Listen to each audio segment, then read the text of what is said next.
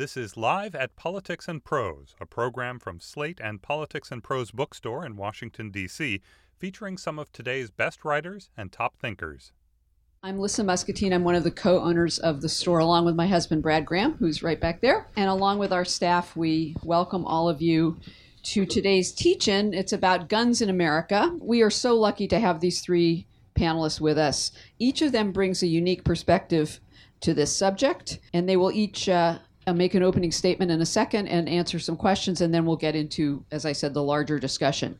On the far end, many of you may know Craig Whitney personally, but many of you may just know him by his byline in the New York Times, where he was a reporter, foreign correspondent, and editor for many years before retiring in 2009. His journalistic career took him all over the world, to war zones, to societies in transition. Among his most distinguished reporting was his work as the Times Moscow bureau chief in the late 1970s, when he covered Soviet dissidents, among other things, and was put on trial for slander in a Soviet court. He was convicted in absentia and fined, but allowed to stay in the Soviet Union until the end of his tour. I just think that's something for all of us to think about today. Craig is also the author of 5 books. I'll single out one in particular because it's relevant to today's discussion. It was published in 2012. It's called Living with Guns, A Liberal's Case for the Second Amendment, and it is ridiculously still as relevant now as it was when he published it some years ago. Also with us this afternoon is Avery Gardner. She's the president of the Brady Center for the Prevention of Gun Violence. If you follow the news about mass shootings, homicide rates, 3D printer guns, bump stocks, or pretty much anything on the subject of guns or gun control, you have probably read Avery's comments or gleaned her insights in newspaper and television stories. That's because she's a nationally recognized expert in and speaker about gun violence prevention. She's one of the most respected faces of gun control advocacy in America. Before focusing on gun violence, she worked as a corporate and government lawyer, including at the Department of Justice, and has also worked as a strategic consultant. And last, to my side here, but certainly not least, we are honored to have Zion Kelly on our panel today. Zion is definitely the youngest of our panelists. He's only 17 years old, but in some ways, he's the most experienced. He's become a powerful voice for a generation of American teenagers fed up with gun violence in their communities and with politicians who fail to do anything about it. I hope that many of you heard his inspiring speech to several 100,000 people at the March for Our Lives rally in Washington a few months ago. He has a message that all of America needs to listen to, and I think you will find it quite inspiring again today. I just want to point out that Zion did not become an advocate and activist by choice. He was thrust into this role. His twin brother Zaire, an athlete and student leader at Thurgood Marshall Academy in Southeast D.C., was killed by a man with a gun as he walked home from a college prep course at school. Zion can fill in the details of that horrible tragedy and how he has committed himself to honoring his brother's legacy by raising the alarm about violence that has reached epidemic proportions, especially in often overlooked neighborhoods of cities across our country. Zion is a 2018 graduate of Thurgood Marshall Academy and plans to attend Florida A&M University this fall. Just a couple days ago, I think, this week anyway, he was named the 2018 recipient of the D.C. Attorney General's Right Direction Award for his work as an advocate. His brother Zaire received the award last year, shortly before he was killed. And lastly, I just want to say that being on this panel is a huge contribution of time and your willingness to share your insights and perspectives, often very personal ones. So we really do appreciate that you're so willing to be here, and we're honored to have all three of you. I was going to start with you, Zion. I just said you were the most experienced panelist here, and that's because you have experienced gun violence in a deeply personal way. And you've had to navigate the reality of gun violence in your neighborhood on a regular basis. And I'm just wondering if you could tell us sort of your journey. You went from just being a kind of, I don't mean ordinary, because he's obviously extraordinary, but an extraordinary, ordinary high school kid to now a leader almost of a national movement. I really got involved in the movement because last September my brother was shot and killed on his way home. And my brother was really active in our community. He was a youth council member for my ward, and I wanted to continue his legacy, and I wanted to do something to make him proud. So when I got the opportunity to speak at the March for Our Lives rally in March this year, after the Parkland shooting, got the opportunity to speak. So I took the opportunity to share my story to just really broaden the conversation that gun violence is huge around the entire country. That that often my communities aren't really represented in the media when it comes to gun violence. The conversation was really about mass shootings, but in reality, people who look like me really experience gun violence on a broader scale. So I really wanted to just represent my community and to continue my brother's work that he couldn't continue. That's really why I got involved. And since then, I have proposed new legislation in the city, and I have advocated for that. I have spoken at a number of different events, really just to gain awareness, so that myself and my peers can really be represented in the conversation that's around gun violence that's happening. Thank you so much, and I want to get back to a couple of things you said. We'll move on for each of our other panelists to say a few things, but there's a lot to follow up on with what you just mentioned. Avery, you see this issue from the perspective of a lawyer. You're a lawyer. You're also the leader of a grassroots organization that's trying to change laws and change public policy and change attitudes. And I'm just wondering if you could give us a brief summary of where things stand in those realms in the debate about gun control right now. To do that in 2 minutes would be impossible, but let me give it a try. Okay. So, very briefly, the scope of what we're talking about here. 96 people die every day from a gunshot in this country. That adds up to about 35,000 over the course of a year. And since the federal assault weapon ban expired in 2004, we've actually seen very, very little action at the federal policy level from our elected officials. In fact, the only action that we have seen has been to weaken gun laws at the federal level. Fortunately, the story is a very different one when we look at the states. In the past decade, and in particularly the last 4 months, we have seen an explosion of common sense gun laws being enacted by different states around the country. And this is an important one for my organization in particular. It's about background checks. Jim and Sarah Brady fought tooth and nail to get the federal law passed that required a background check before a licensed gun seller transferred a gun to a purchaser.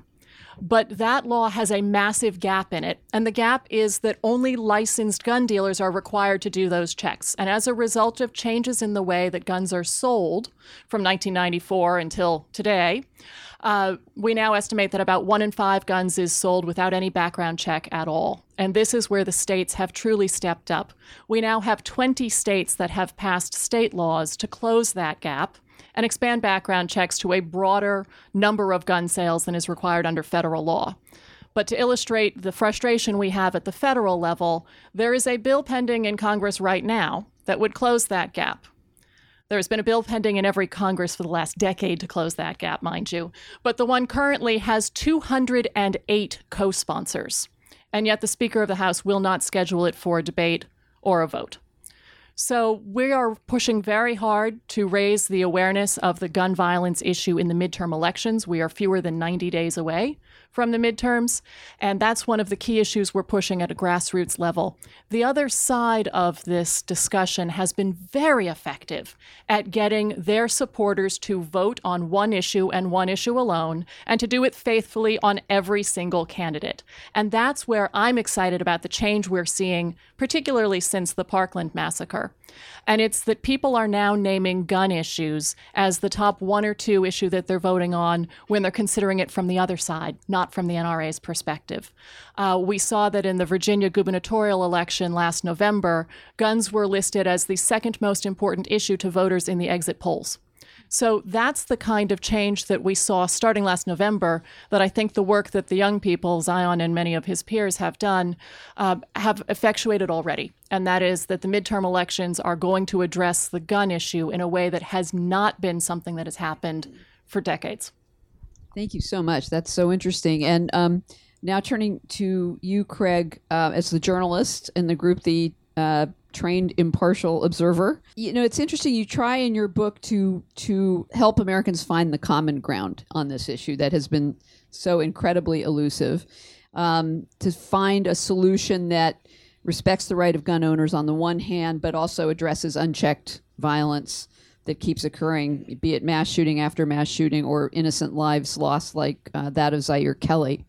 I'm just wondering, in writing this book, because you went back and really dove into American history and the whole culture around guns from the very beginning,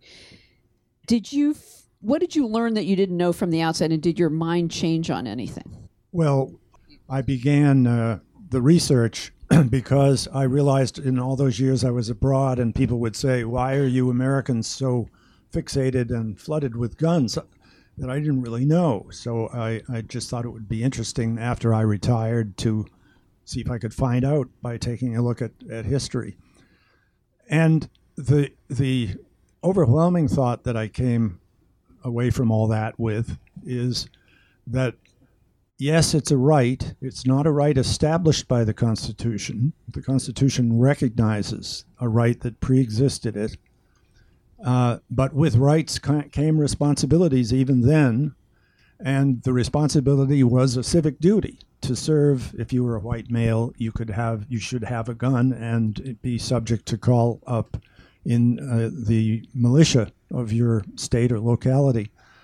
And we still have I believe, a civic duty today, and that's to say that, yes, we have the freedom to have 300 million guns in our country, but we have a responsibility with all those guns to the safety of the people who have the guns and of others. And we've failed in that.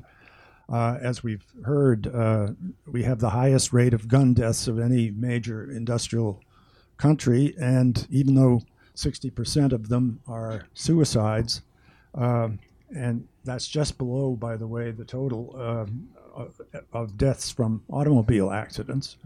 Opioids are growing faster, and they now outnumber gun deaths. There's nothing in the Second Amendment that forbids gun control.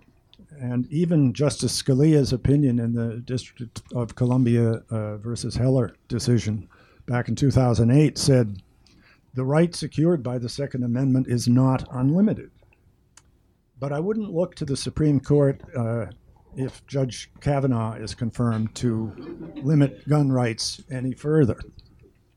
I believe the biggest obstacle to more effective gun control at every level is not the Second Amendment, but the National Rifle Association, the NRA, which I joined in order to know what they were saying when I wrote my book. It constantly spreads the lie that the real objective of people who say they want gun control is to take away everybody's guns who have them. And that should not be the aim of people who want to control gun violence, I believe. The object should be not to take away the guns from millions of law-abiding people who own them, but to keep guns out of the hands of people who everybody agrees should not have them. People with criminal records, users of illegal drugs, people who make criminal threats among them. And the biggest new thing that I've seen in the last year, I thought when I wrote my book, and it came out in 2012, that was just before the Sandy Hook massacre in Connecticut. I thought that would change everything. And of course, it didn't, especially here in Washington.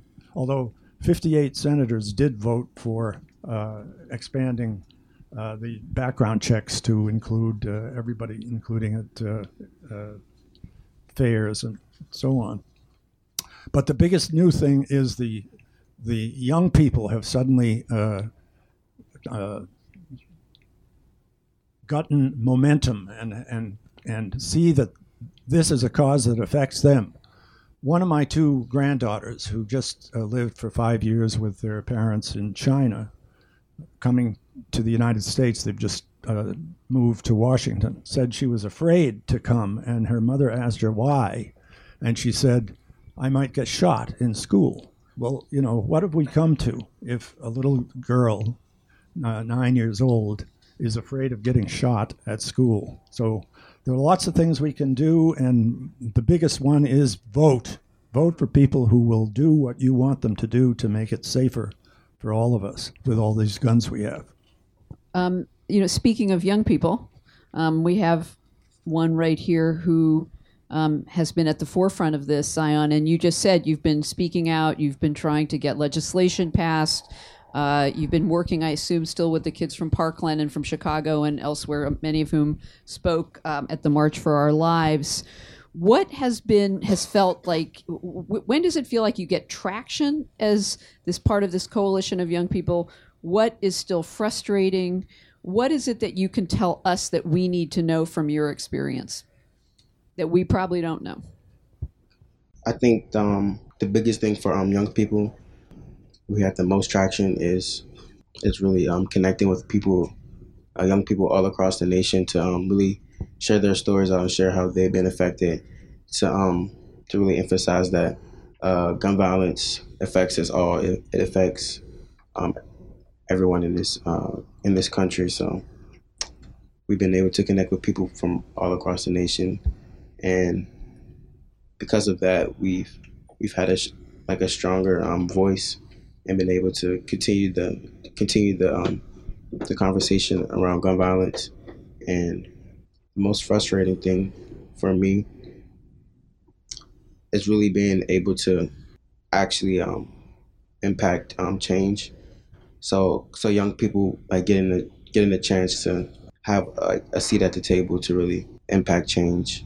I think that's really the most frustrating thing for all of us, because of course it's uncomfortable for older people who have power to really step out of their comfort zone and share power with a young person, because they're just not used to it. But a lot of the times that's how solutions are made.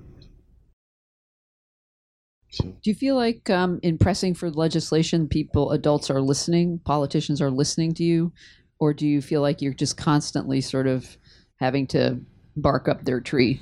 I think that they hear us and they're acknowledging us, but they're not really.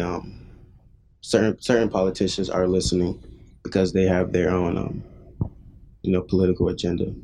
But you find sort of strength in numbers, like you find that your connection with these kids across the country is giving you all sort of keeping you going? Yes. Yeah, that's good. Thank goodness. Thank goodness for all of you. But that's good to hear. Avery, Craig mentioned the Heller case, which of course was an interesting case to say the least in the Supreme Court in 2008, followed up by a case from Chicago in 2010 that essentially ruled that individuals have a right to bear arms. And then there was a sort of confusing part about whether the government has authority to regulate which arms they do have a right to bear. And I guess we've sort of been in a sort of legal limbo as a result of that. But can you just talk a little bit about the effect of those cases? And, we don't think much is going to change in certain direction with the new Supreme Court justice who will likely be approved. But what is the effect of that case today, 10 years later? Well, let's hold off on confirming Brett Kavanaugh yet, please. Okay, yeah, no, I didn't mean There's some documents some of us would like to read first. Well, yeah. So I could talk about the Supreme Court and the Heller case for a long time, and I promise I won't do that. But I would be remiss if I didn't say at first that for all of the attention we put on new legislation and the Supreme Court, that the number of things we could do to stop gun violence that have absolutely nothing to do with the court or our elected leaders is so promising and extraordinary that I would love for us to find a way to talk about that when we get to the audience questions. But let me say a few words about Heller. Heller is not nearly as bad as people think it is. Heller's actually a great decision. The language that Craig was talking about in Heller as a limited right is incredibly powerful. So here's what Heller was about and what it said. It's a Supreme Court opinion from almost exactly 10 years ago. It was a 5-4 decision, and it was Justice Scalia who authored it. And Justice Kennedy was the fifth vote, incidentally, for all who are wondering about that. What it said was that law-abiding, responsible Americans may have a gun in the home. That's it. It does not say anything about carrying a gun outside the home. And it does not say anything positive about a Second Amendment right to certain kinds of weapons that some people call assault weapons. I prefer AR-15 style weapons as a less controversial term. In fact, Justice Scalia says, hey, what the Second Amendment protects is guns that were in common use at the time, where at the time is 1791, folks. So the Heller decision is really a very, very limited one. It says that law-abiding, responsible Americans can have a gun in the home for self-defense. And that was then extended in the McDonald case to say that that applies to the states. The fascinating part, I think, to the Supreme Court watchers among us is that the court has not taken up any Second Amendment cases since then. So it's been a decade without any real jurisprudence from the Supreme Court on the Second Amendment. Why is that? Because there have been more than 1,000 cases that have worked their way up through the federal district courts and courts of appeal in that 10-year period of time. And the reason is that the Supreme Court gets to choose which cases it takes. And litigants file something called a petition for a writ of certiorari. And you have to get 4 justices to vote in favor of the court taking that case. Otherwise, the court doesn't take it up. And they have failed to get 4 votes all along the way. And so there have been cases about assault weapons. There have been cases about felons having access to guns. There have been dozens of cases that the Supreme Court has said, we're not going to get 4 votes for that writ, so we're not going to do it. And that's, I think, the real difference we'll see if Judge Kavanaugh is confirmed to the Supreme Court. He will be solidly a 4th vote for the court to take up these cases. So if he is on the court, expect to see a lot more on Second Amendment jurisprudence from the court. It is true, I believe, and maybe you can comment on this, or Craig can, that the NRA did not make their sort of gun rights didn't make the Second Amendment sort of the basis of their gun rights defenses until fairly recently. Is that right? That is right. The NRA was mostly focused on sportsmanship and riflery for a long, long time, and then switched direction in about the 1970s and started focusing on guns as a right. In fact, they call it a human right, not just a right that stems from the Constitution or prior to the Constitution in American culture. But they will fight any case there is to fight. They filed a brief in the Supreme Court back in the 90s calling for the entire Brady bill to be struck down as unconstitutional. So there is not a common sense gun law that they will not challenge in court. In fact, they have said that. Voters in California passed a package of 6 gun laws a couple of years ago, and the NRA put out a press release saying, we will challenge every single one of them in court. Stay tuned. So expect them to keep doing that. Right. Unless they run out of money, which they say that lawsuits to prevent them from buying insurance, at least as cheaply as they have been doing, continue. Craig, you, yeah, well, we have to believe some fake news, right? You mentioned there's 100 million handguns, 100 million guns in this country. I think about 60 million gun owners. 300 million guns, 100 million handguns, 60 million gun owners.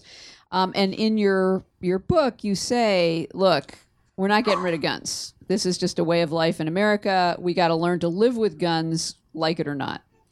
You also are somewhat critical of certain gun control advocates or groups who, perhaps out of a sense of purity, have made it their mission to ban all guns, that's the solution to them. And you also are critical of gun rights advocates who, you alluded to this earlier, do not take seriously the initial goal of the founders, which was that gun owners should also have a civic responsibility that they take seriously.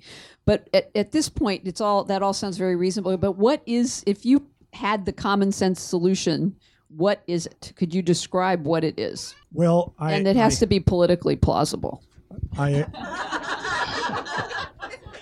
I agree that don't start at the top. Start at the state and local level. That's been much more effective recently, and it will continue to be. There you'll find, or more easily find, people who agree that something should be done to make it safer for us all. And I think you can start with, it would be a small step, and it almost got through in February of 2013 when the Senate debated gun control after the Newtown massacre, to expand the background checks to include all gun sales by dealers anywhere, and private sales as well.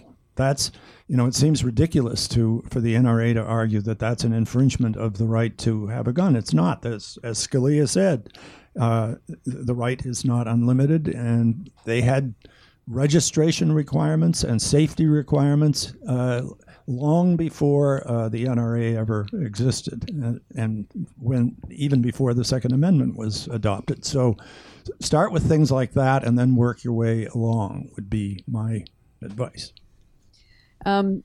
Zion, the Trump administration and Trump himself has said that it would be a great idea to put armed teachers in school, train them to use guns. Your school may have felt safer than your neighborhood for a lot of your classmates. You've lost how many more classmates just in the last year to gun violence, or schoolmates? Yeah, my school lost 2 students. My school alone. Yeah. So how do you think about arming teachers? Yeah, I don't think arming teachers would be a solution to end gun violence. What do you think the solution is for to make kids feel safe in your neighborhood, at your school, walking home from school after going to a college prep course? I think in my instance, I would feel safer if my community will change instead of us relying on laws and new legislation. We really need to really just change our community and promote peace and instead of promoting violence. And so that would make me feel safer, but that wouldn't work for everyone. So, and I think if teachers are armed in our schools, then it would disproportionately affect students of color. Really, because we already have metal detectors, and not at my school, but at many schools across the city, we already have student resource officers. So adding more guns will only would just affect us more, I guess. So. Yeah, no, that makes a lot of sense. Avery, there's a paradox that is written in this book by Philip Cook and Kristen Goss called The Gun Debate. I suspect you will not agree that this is a fair statement, but this is what they say. They say, Americans favor stronger gun laws, but historically have not mobilized very noticeably to achieve that goal. That's absolutely true. I agree with that 100%. Okay. Look, 97% of Americans say they support an expanded background check system. Yeah. It is the most popular political issue I know. In fact, 97% of Americans can't agree that puppies are cute. But then so when we have a policy proposal that 97% of Americans think is sensible, Craig thinks it's sensible, why can't we enact it? It's because there's no consequence for our political leaders when they fail to follow through. So it's not, I think what these authors are alluding to, and I probably should have provided this context, is that that gun control advocacy groups have been too fragmented, have not been able to agree on a particular set of policies or issues, and therefore don't have the sort of simplistic focus of the NRA, and thus have not provided enough of a challenge to the NRA. I think the issue is that we've not been effective at getting people to vote on this issue and to hold people accountable on it. Our members of Congress need to vote on these issues, and if we don't, we'll get a new Congress. That hasn't been something that people have been willing to do. Mm-hmm. I think now they are, and it has been an extraordinary year in this movement. I just want to do a very quick tour of what the last year had in it, because October 1st, we had the deadliest mass shooting in all of American history with the Vegas concert shooting. And then 6 weeks later, we had another of the 10 deadliest mass shootings in the entirety of American history, and that was at a Texas church in Sutherland Springs. And then we thought maybe we could take a deep breath at Brady, but we were wrong because then came the Parkland massacre on Valentine's Day. And so I think that part of what we're seeing with this extraordinary energy is largely the enthusiasm and bravery of the teens who have stepped up. But it's also that people were pretty darn frustrated with this already, because in a 5-month period of time, we had 3 of the 10 deadliest mass shootings in all of American history. People were upset when the Vegas shooting happened and Congress did nothing. They didn't even ban bump stocks, guys. Then they were upset when the Sutherland Springs shooting happened, and we learned that the man who perpetrated that murder was not allowed to have a gun. but he'd been allowed to buy one at a gun dealer because the system didn't have the right data in it. And people were pretty mad that Congress couldn't do much about that. That's, I think, the context for which we have to understand what's happening now. That we saw the frustration after Vegas, we saw the frustration after Sutherland Springs, and it exploded after Parkland. So at Brady, we've had the really fun experience of candidates cold calling and begging for endorsements, right? And it's been a fun election cycle for that reason. That sends, I think, a signal that people realize this is something that's going to matter in the polls this year in a way it didn't when the authors were writing the quote that you read to us. Questions from the audience? Anybody want to step up? In 2016, the CDC, Centers for Disease Control and Prevention, reported gun deaths at over 38,000 and wounded at nearly 118,000. So I think the important figure that I use is 155,000 Americans wounded and killed by guns every year. Why do we only talk about deaths? And then there's the issue of the hundreds of thousands of people suffering PTSD, like the 3,000 students at Parkland who didn't get shot, but who experienced that incident. That's my first question. And then second, quickly, is it not important to talk about gun safety and sensible gun laws? The word gun control, at least in our experience, has a lot of backlash from the NRA. Thank you.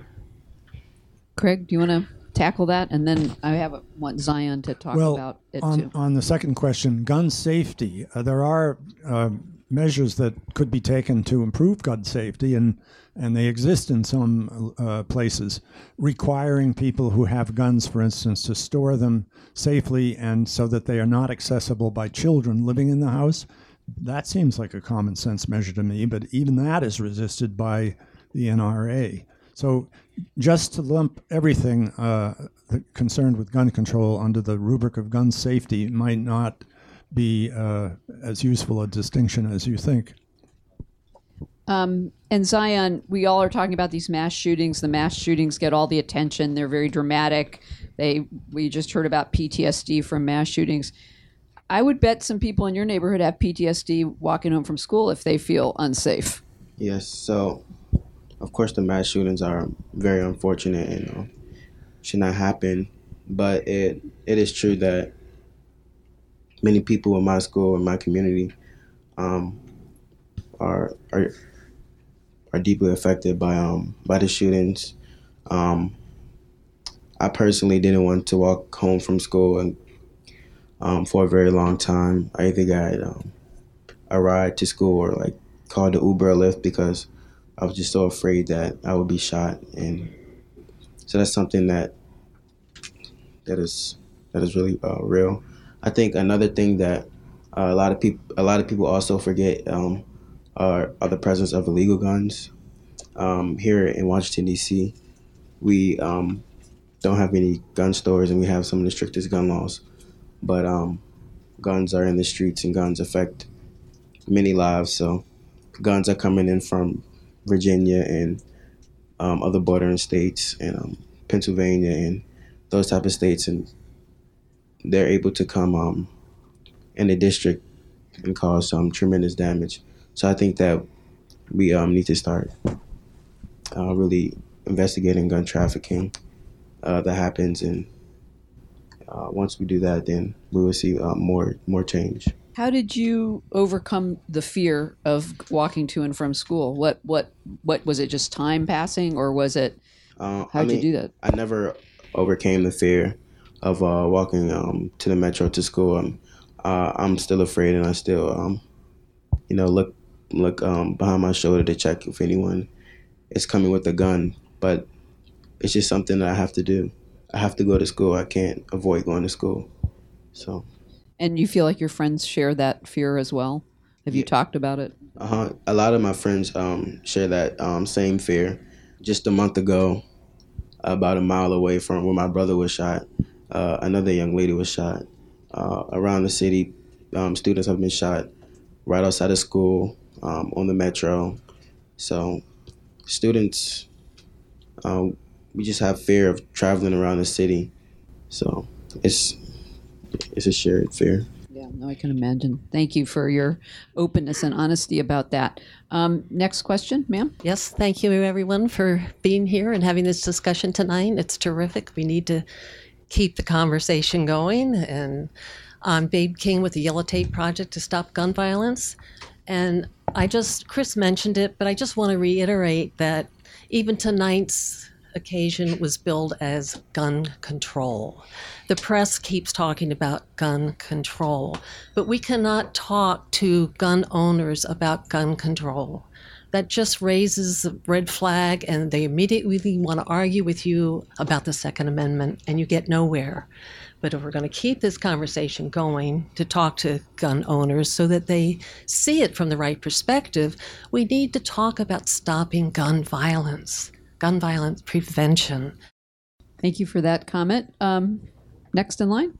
So when you mention expanded background checks, what specifically does that mean? Does that include mental health screening? And are you comfortable with the government having that information? Let me explain how the background check system works, because I think there are a lot of misunderstandings about that. So if you go to a gun store today and buy a gun, you'll be asked to fill out a form. In true bureaucratic fashion, it's called a 4473 form. And you'll be asked to complete it with your name and address and your date of birth. And then you'll be asked a series of questions. And one of the questions will be, are you a felon? Yes or no? Another question will be, have you been convicted of misdemeanor domestic violence? Yes or no? Is there a restraining order out against you? Have you been adjudicated mentally incompetent? And that language is terrible and outdated, folks, but it goes back for decades, and it would be worth updating it, but that's up to Congress to do. Typically, that means you've been found not guilty by reason of insanity, or you've been involuntarily committed to a mental institution. That's the standard on mental health that we use in existing federal gun law. You'll also be asked if you are a fugitive from justice and a few other questions. So that is how the form itself works. The government doesn't get the answers to that form. That form is retained by the gun store in a book. And here's what happens. When a gun is then recovered at a crime scene, so you've got potentially a dead body and a gun under a bush, and the police officer recovers the gun. He takes the serial number off that gun and calls the Bureau of Alcohol, Tobacco, and Firearms and says, what can you tell me about this weapon? ATF then calls the gun maker, let's say it's a Smith & Wesson gun, and says, Smith & Wesson, what can you tell me about gun with serial number 9999999? And they say, well, I sold it to Bob's gun distribution company 3 years ago. ATF says, thanks very much, and they hang up. And then they call Bob's distribution company. None of this is digitized because there's a federal prohibition on spending any money to digitize any of these records. Mm-hmm. So the ATF then calls Bob's and says, Bob, who did you sell it to? And Bob says, I sold it to Chuck's Gun Shop on the outskirts of Chicago. And the reason I mention Chuck's is that it is one of the most notorious gun stores in America. It sold, in a 4-year period of time, more than 1,000 crime guns that had been recovered on the streets of Chicago. What Chuck's then does, or any gun store that gets that inquiry from the ATF, is go to their book of the 4473s. And they look that up by serial number and say, oh, we sold it to so-and-so on this date. And that's what the police use as a starting point for their investigation. What is an amazing statistic, though, related to this gun store supply chain issue, ties directly to what Zion was saying about the illegal guns on our streets. So when you add up all of those inquiries and checks about where the guns came from, an absolutely staggering statistic jumps out. And it's that 90% of the crime guns recovered by police officers in America were originally sold by only 5% of the nation's gun dealers. So it's just like with gun owners, as we were talking about a few minutes ago. Most are incredibly responsible and are really careful with their guns and understand that it's something that needs to be treated carefully and stored carefully. Similarly, most gun dealers do a great job of making sure people fill out those forms accurately and that they don't sell guns to people who are diverting them to the criminal market. But a very small percent, that 5% of the gun dealers that are the source of 90% of the crime guns, they're the ones putting the guns on the street. that are making us all at risk from urban gun crime that disproportionately affects communities of color in this country. And one thing that we should be calling for is the enforcement of existing laws that require those gun dealers to take reasonable steps to avoid diverting guns from the legal market to the illegal market, because we have a massive problem of urban gun violence in America, and almost all of those guns were made right here. So I'm confused. Is the point of the background check to shut down dealers that are diverting the guns? No, the point of the background check is to keep guns out of the hands of dangerous people. And the background check is the way we do that because as a country, we decided to put that burden on the dealer, not on the government. Right. So if you had everything you wanted, then how would the background check stop the sale of the gun to the person you don't want to have it sold to? The dealer would be the one to say, I'm not going to sell you that gun because you don't pass the background check, right? Correct. And the dealer is the one that has the information about mental illness and that kind of thing? So the way it works is the dealer takes that background check form that somebody filled out, and then there are two steps that happen. One is if there are disqualifying responses on the form, they shut down the sale. That's what a responsible dealer does. So if you check the box that says, I'm a felon, then the dealer says, I'm sorry, I cannot complete this sale. Have a nice day, sir. Mm-hmm. They also call a set of databases maintained by the FBI called the NICS system. And that's the system that gathers the records from courthouses around the country, from mental institutions around the country, and other places to pull together all of the data that then verifies the answers that the would-be purchaser made on the form. I'm sorry. But so currently, Craig talked about the fact that there are, 20% of sales that don't go through the background check because of these the loopholes, right? They're private sales, essentially. In that case, how is the background check going to help? There isn't one, so it won't. But if you had one in that case, how do you, if a father wants to transfer the gun to his son, are you going to require the father to go through the background check of the son? Typically, no. Different states do it different ways, and the pending federal legislation carves out immediate family members because there is a long tradition of people going hunting with their family members, as an example. So it would not require a check for very close first-degree or second-degree relatives. But the way it works in the states that have expanded background checks varies a bit. You can do it a couple of ways. One is you just go down to the local gun shop to facilitate your private sale. And before you finish the transfer, you say, hey, dealer, would you run this through the background check system for me? And you pay them $10 in the state of New York to do that service for you. Okay. I can see that's where the gun control, the gun advocates, would have a problem with that. They're trying to make a private sale and they'd have to go to a dealer to facilitate that sale, like you said. I got a few more options on how to do it if that's their big concern. Okay. Thank you. Next question. Thank you for a very thoughtful conversation. While I've not been affected by gun violence directly, I've had the blood of children on my hands as a pediatrician in caring for children in the emergency room, on the street. And it's interesting to note that the Heller case had another feature in it that prohibited the District of Columbia from requiring gun locks on people who owned guns. So the question of gun safety in the home, children playing with weapons, thinking that they're toys, that they're loaded. The government has stepped in requiring car safety seats. The government has banned cigarette smoking. The government seems to be involved in certain arenas.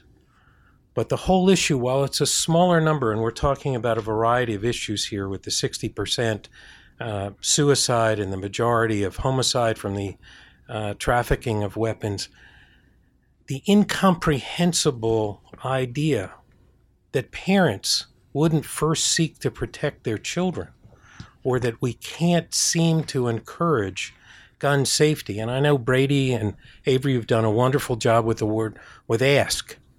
But what I'm wondering about, and Craig, maybe you can help us, why even the death of children, I sit on the board for one of the families in Newtown, even the death of children hasn't summoned a responsibility in this country for all of us to think about how we can protect our children.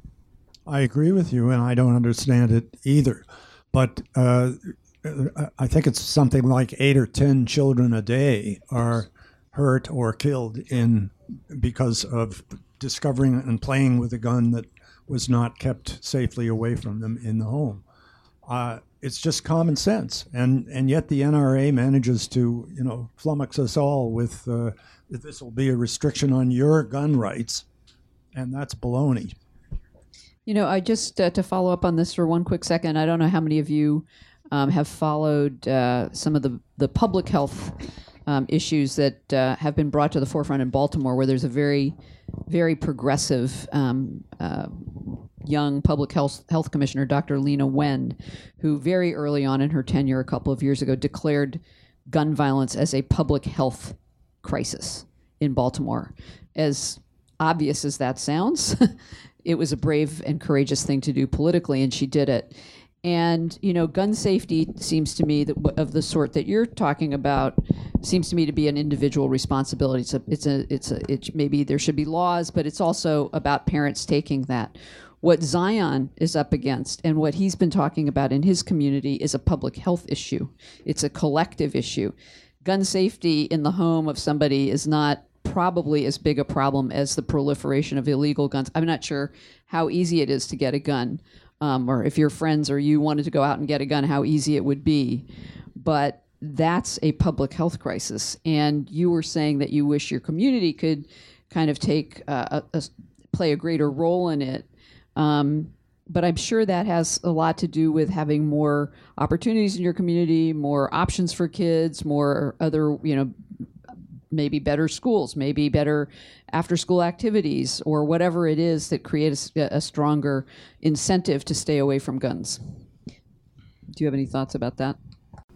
Well, I'm not sure how easy it is to obtain a gun, but I know people who have guns who said, well, I want a gun, so I'm going to buy it from this person, but I'm not really too sure about that, but it is true that we need more programs and extracurricular activities, or even jobs for young people, so they won't have to pick up a gun to try to rob someone. Or we need more counselors in school, so students could talk to someone if they're having a bad day, so they won't have to express themselves in anger and violence. So that's just something that I really believe. No, thank you. Ma'am, go ahead. Hi. At the outset, someone mentioned that the opioid epidemic is now taking more lives than gun violence. But I was wondering, with the opioid epidemic and people starting with abuse of OxyContin and then finding themselves hooked and having to go into illegal drug markets, with the increase in heroin dealing and fentanyl dealing, is that also feeding gun violence among those 5% of the gun dealers that are generating 90% of the criminal use of guns? Are their sales rates going up, for example? Do these things relate? They probably do, but we don't have great data on this. As I think a lot of people know, there have been restrictions on data collection by the federal government and how it can spend money on gathering that kind of data. So we really don't know. We just have hypotheses that they are probably linked.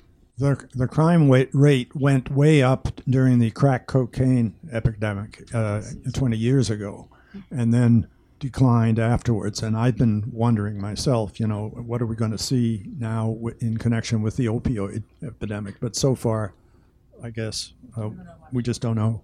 There was a famous diagram that the Washington Post ran during the height of the crack epidemic. I don't know if any of you remember this, where they had a map of D.C. and they had dots for all of the open-air crack cocaine markets, and then next to it they had dots for all of the homicides, and you could have virtually superimposed them. So, okay, next question. You're an expert.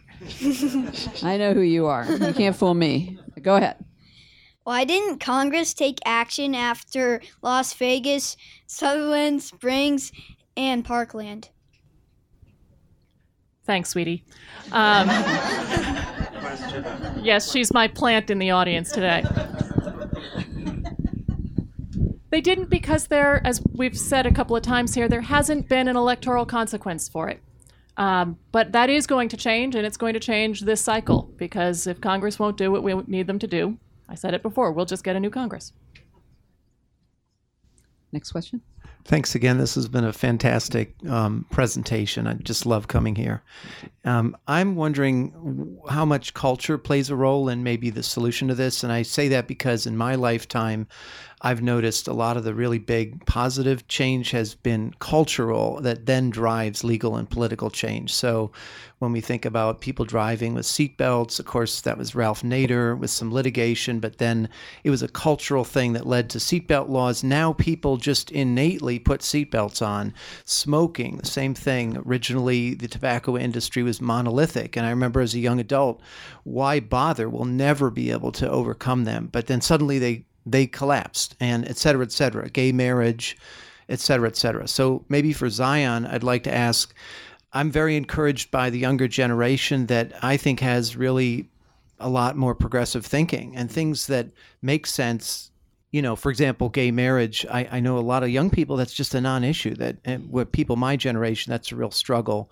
I wanted to ask you to share whether, as you look around at people your age, do they also think, I'm hopeful that someday we'll have a time when people say, why did we ever believe it was so important to have guns as a way of solving our problems? And for the other two panelists, I also know this is a constitutional right. So does that complicate things? And am I being too Pollyannish in hoping for a cultural solution? Thank you.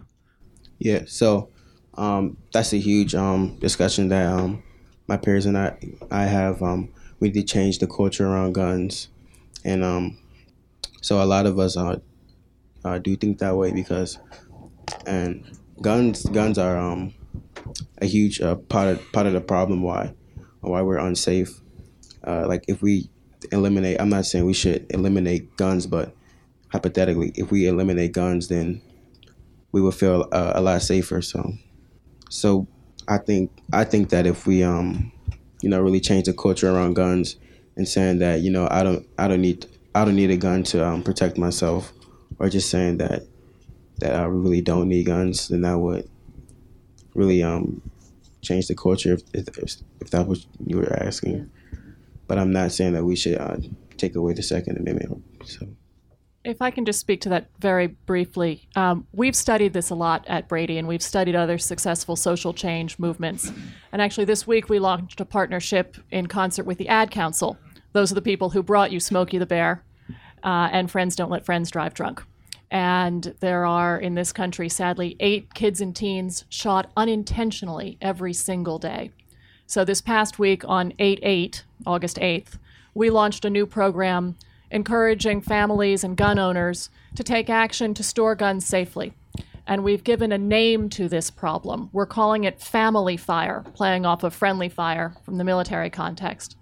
And what we realized is that you have to name something in order to solve it. You have to name it drunk driving. You have to name the solution designated driver. You have to name it secondhand smoke before people can know how to stop it and avoid it. So we are trying to name incidents of gun violence in the home with improperly stored firearms as family fire, and the call to action is to end family fire. And one of the things that we were very careful to do is to not put the word Brady campaign all over it. So when you see these ads, you'll see them marked with the Ad Council, and you'll have to click through and do a little digging. We didn't hide it, but we just didn't want to lead with that because we know that there are so many people who want to do the right thing, parents who want to keep their children safe, as Craig said before, but it's been hard to engage in that conversation because it's been very polarized. So we're hoping that this End Family Fire campaign focused on kids and unintentional shootings is a tip of the spear opportunity for us to actually effectuate that culture change. I would say also about culture, yet another reason for not looking to the federal level for every solution to the problem of gun violence is that it may make sense to have strict gun laws as we have in New York City or here in the district or in most of the East and West Coast urban areas.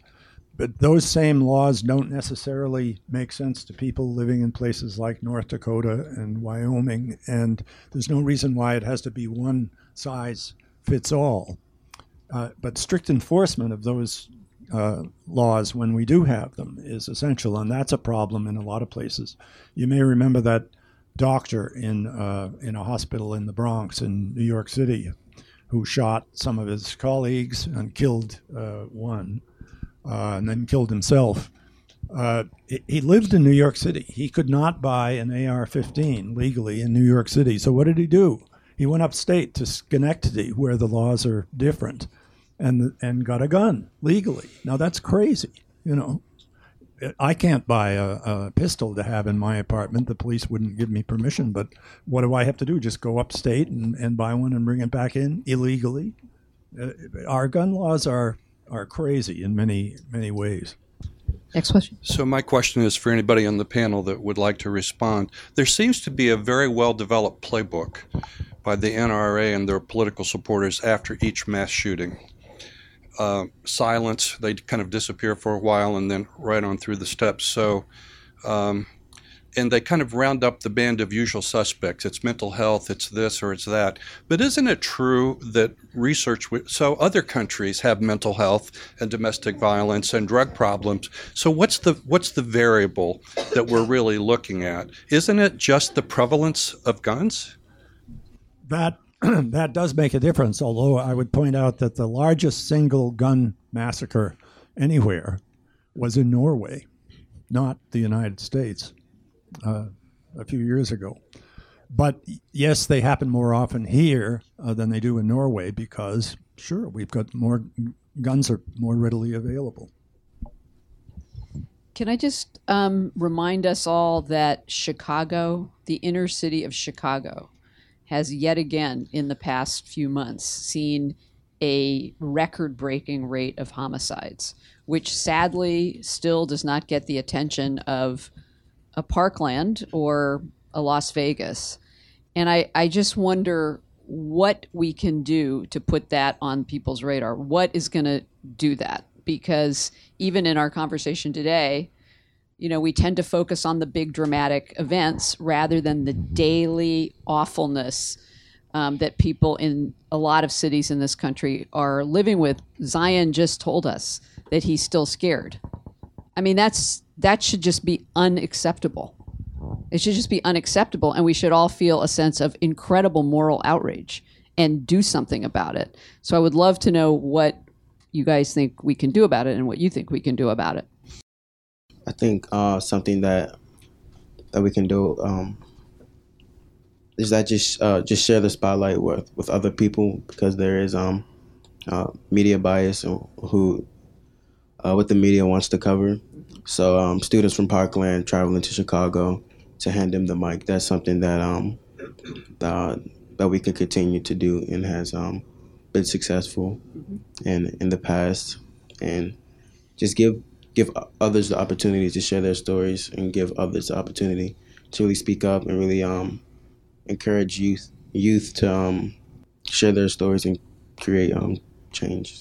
I think one of the most powerful things about the March for Our Lives was seeing kids from all these different communities together, sounding the same alarm together, and really speaking with and for each other. And that was a very moving day for sure.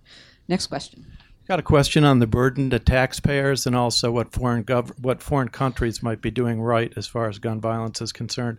So, Avery, I'm thinking since you work for the Brady campaign, you've probably thought a lot about the injuries that James Brady suffered and how expensive the medical care was, in addition to how expensive it was to keep John Hinckley at St. Elizabeth Hospital for decades. So if you were to talk about that shooting and describe what the burden was for taxpayers, which may be a line of argument that gun owners would be willing to think about, what sort of burden was placed on the taxpayer from that one incident with one young troubled person who had a single gun and who injured a number of different people, including James Brady, severely so that he could not work after that incident. And then for Craig, what ideas have you seen in your travels overseas that seem to be seem to suggest that some foreign countries have come up with some good solutions to the problem of gun violence. I would say the simplest way of looking at it is that in most foreign countries you just can't go get yourself a gun. So the problem does not exist to that extent. Australia is a good example of what can be done in a country that doesn't have a Second Amendment, where people are more open-minded about taking drastic steps to reduce gun violence. After a gun massacre there, I've forgotten exactly when it was, 1998, I think, they declared by legislation assault rifles illegal, and bought back the ones, and 500,000 of them, that people had in their possession. And as a result, they've not had another gun massacre on that scale in Australia since. Can we just do that here? I would say no. The situation, the Second Amendment exists, and the problem is much bigger. But yes, other countries have managed to avoid the gun violence problem we have, and for historical reasons, and as well as others. We're not a good example. You bring up a great point that there is a massive cost to the healthcare expenditure.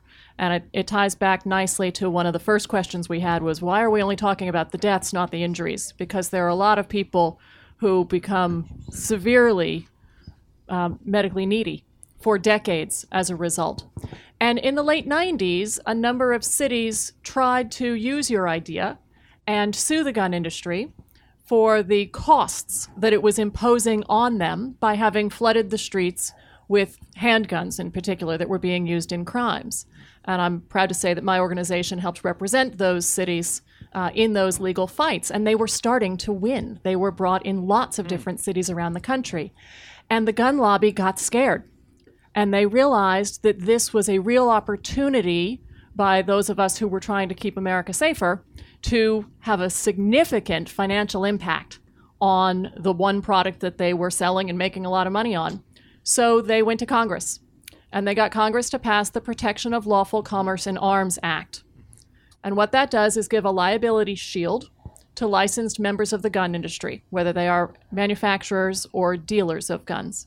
And when it was passed and signed into law, the NRA declared it the most significant piece of gun legislation ever.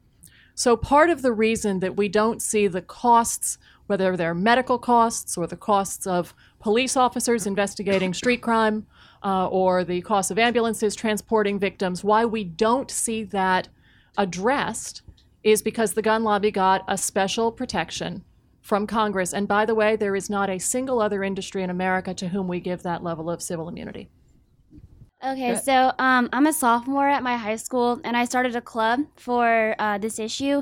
But one issue I'm coming across is, like, as a sophomore, even by upperclassmen, I'm not being taken seriously. And then even at adults at my school, they're not, like, responding or even, like, emailing me back about starting the club. So I was just wondering how, or as adults, how can we be taken more seriously? And maybe that's a question for Zion, for sure. So, that was a huge problem that we all had. But the thing I would say is I just started to share my story, and we just started to get numbers of students who have been affected by gun violence. So by me saying, my brother was shot and killed, and someone else saying their parents were shot, and to show adults that this is a problem that needs to be addressed. This is a problem that really needs to be acknowledged and taken seriously, and that's how we've began to get more support. Okay, thank you. All right, the last word. I could relate to the pediatrician because Alyssa knows, as a generational Washingtonian young man, and I thank you for what you're doing. I've seen a lot of it too, and having worked in the city for 40 years. I was working in the building where the president and Brady were shot, the building directly across the street on Connecticut Avenue, and we were all, at the windows, and it was very traumatic, certainly for all of those involved. And as I remember, Secret Service agent did lose his life that day. But I do want to say this because I haven't heard it mentioned. With respect to domestic violence, a lot of it is fueled by alcohol. Alcohol is legal. Now, I don't know what your stats may show, but when they speak to a lot of these individuals, and the police will tell you, many of them, when they talk to and things that happen, a lot of incidents are related to alcohol or drugs, like guns. Who's going to do anything? They tried doing prohibition with alcohol, and it's a real serious issue. The same thing with the video games. You ever watch any of them? And all of the violence that is in the video games, you turn on the TV, the detective shows, the crime shows, the everything else. And for you, Avery, for all of you, I applaud you for your work. If you want to comment on the video games, on alcohol, on TV and everything that we're seeing, because that's everyday stuff and very macho, and people take all of that in, and become somewhat immune to violence. So you've said a lot of things. There's a lot to unpack there. But one point in particular that strikes me on the question of video games and Hollywood violence and television violence, I do hear a lot of people blame that. And then I consider the fact that we export those games and those movies and those television shows all over the world. Yeah, sure all over the world, people watch that media and play those games. And only in America does it result in the epidemic levels of gun violence that we have. So I think that it may not be incredibly helpful to have violent depictions of gun violence on television and on video games. But to me, the real difference is that in America, we have easy access to guns for people who shouldn't be able to access them. That is, I think, what is fueling our gun violence problem. I don't disagree with that. It's not primarily a problem of violent media, in my mind. Right. Okay. Thank you. So we are going to have to wrap up. I'm sure this conversation could go on for eternity, probably. Hopefully it won't need to. Hopefully we'll never need to have another one of these, but we probably will. But I do want to just end by asking each of our wonderful panelists to just, in a quick minute or so, give us the biggest takeaway they can for what we need to do as individual citizens, as a community, to stem gun violence. So, Craig, you want to go? Demand of your elected representatives at every level that they support ways to control gun violence and voting, vote. Well, voting, go and make clear that what you want, and then vote for people who say they'll do what you want them to do, and demand that they do it. Okay. I have a harder one for everybody, and that is here in this area, we already have a lot of great elected officials, so I agree people need to keep holding their feet to the fire.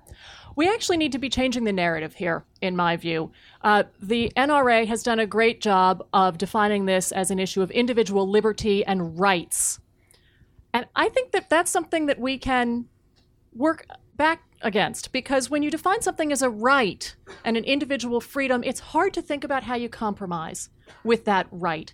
And instead, I think that we should be grabbing the language of rights. We need to talk about our right to be safe in our schools, and safe in our streets, and safe in our churches, and safe in our bookstores, and safe in our places of work.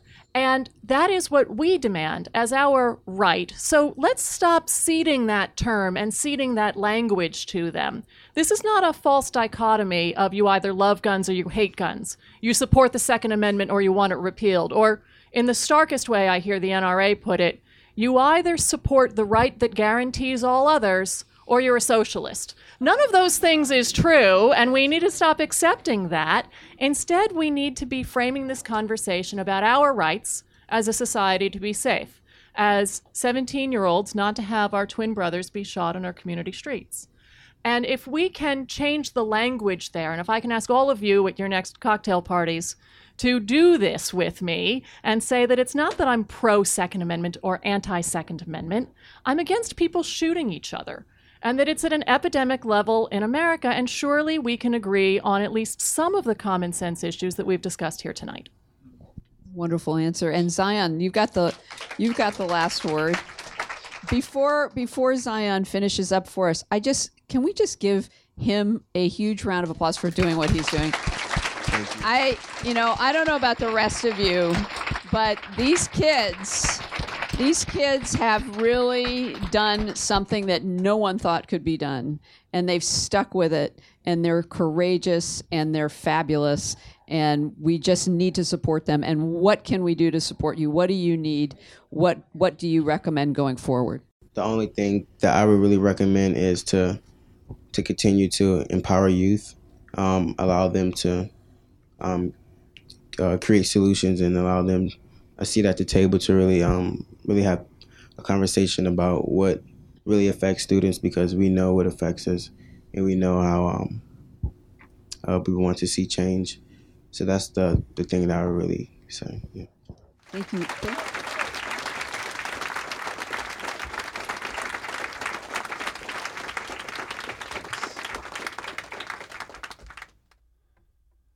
Live at Politics and Prose is a co-production of The Bookstore and Slate.com. For information about upcoming Politics and Prose events, visit politics-prose.com. And please let us know what you think of this program.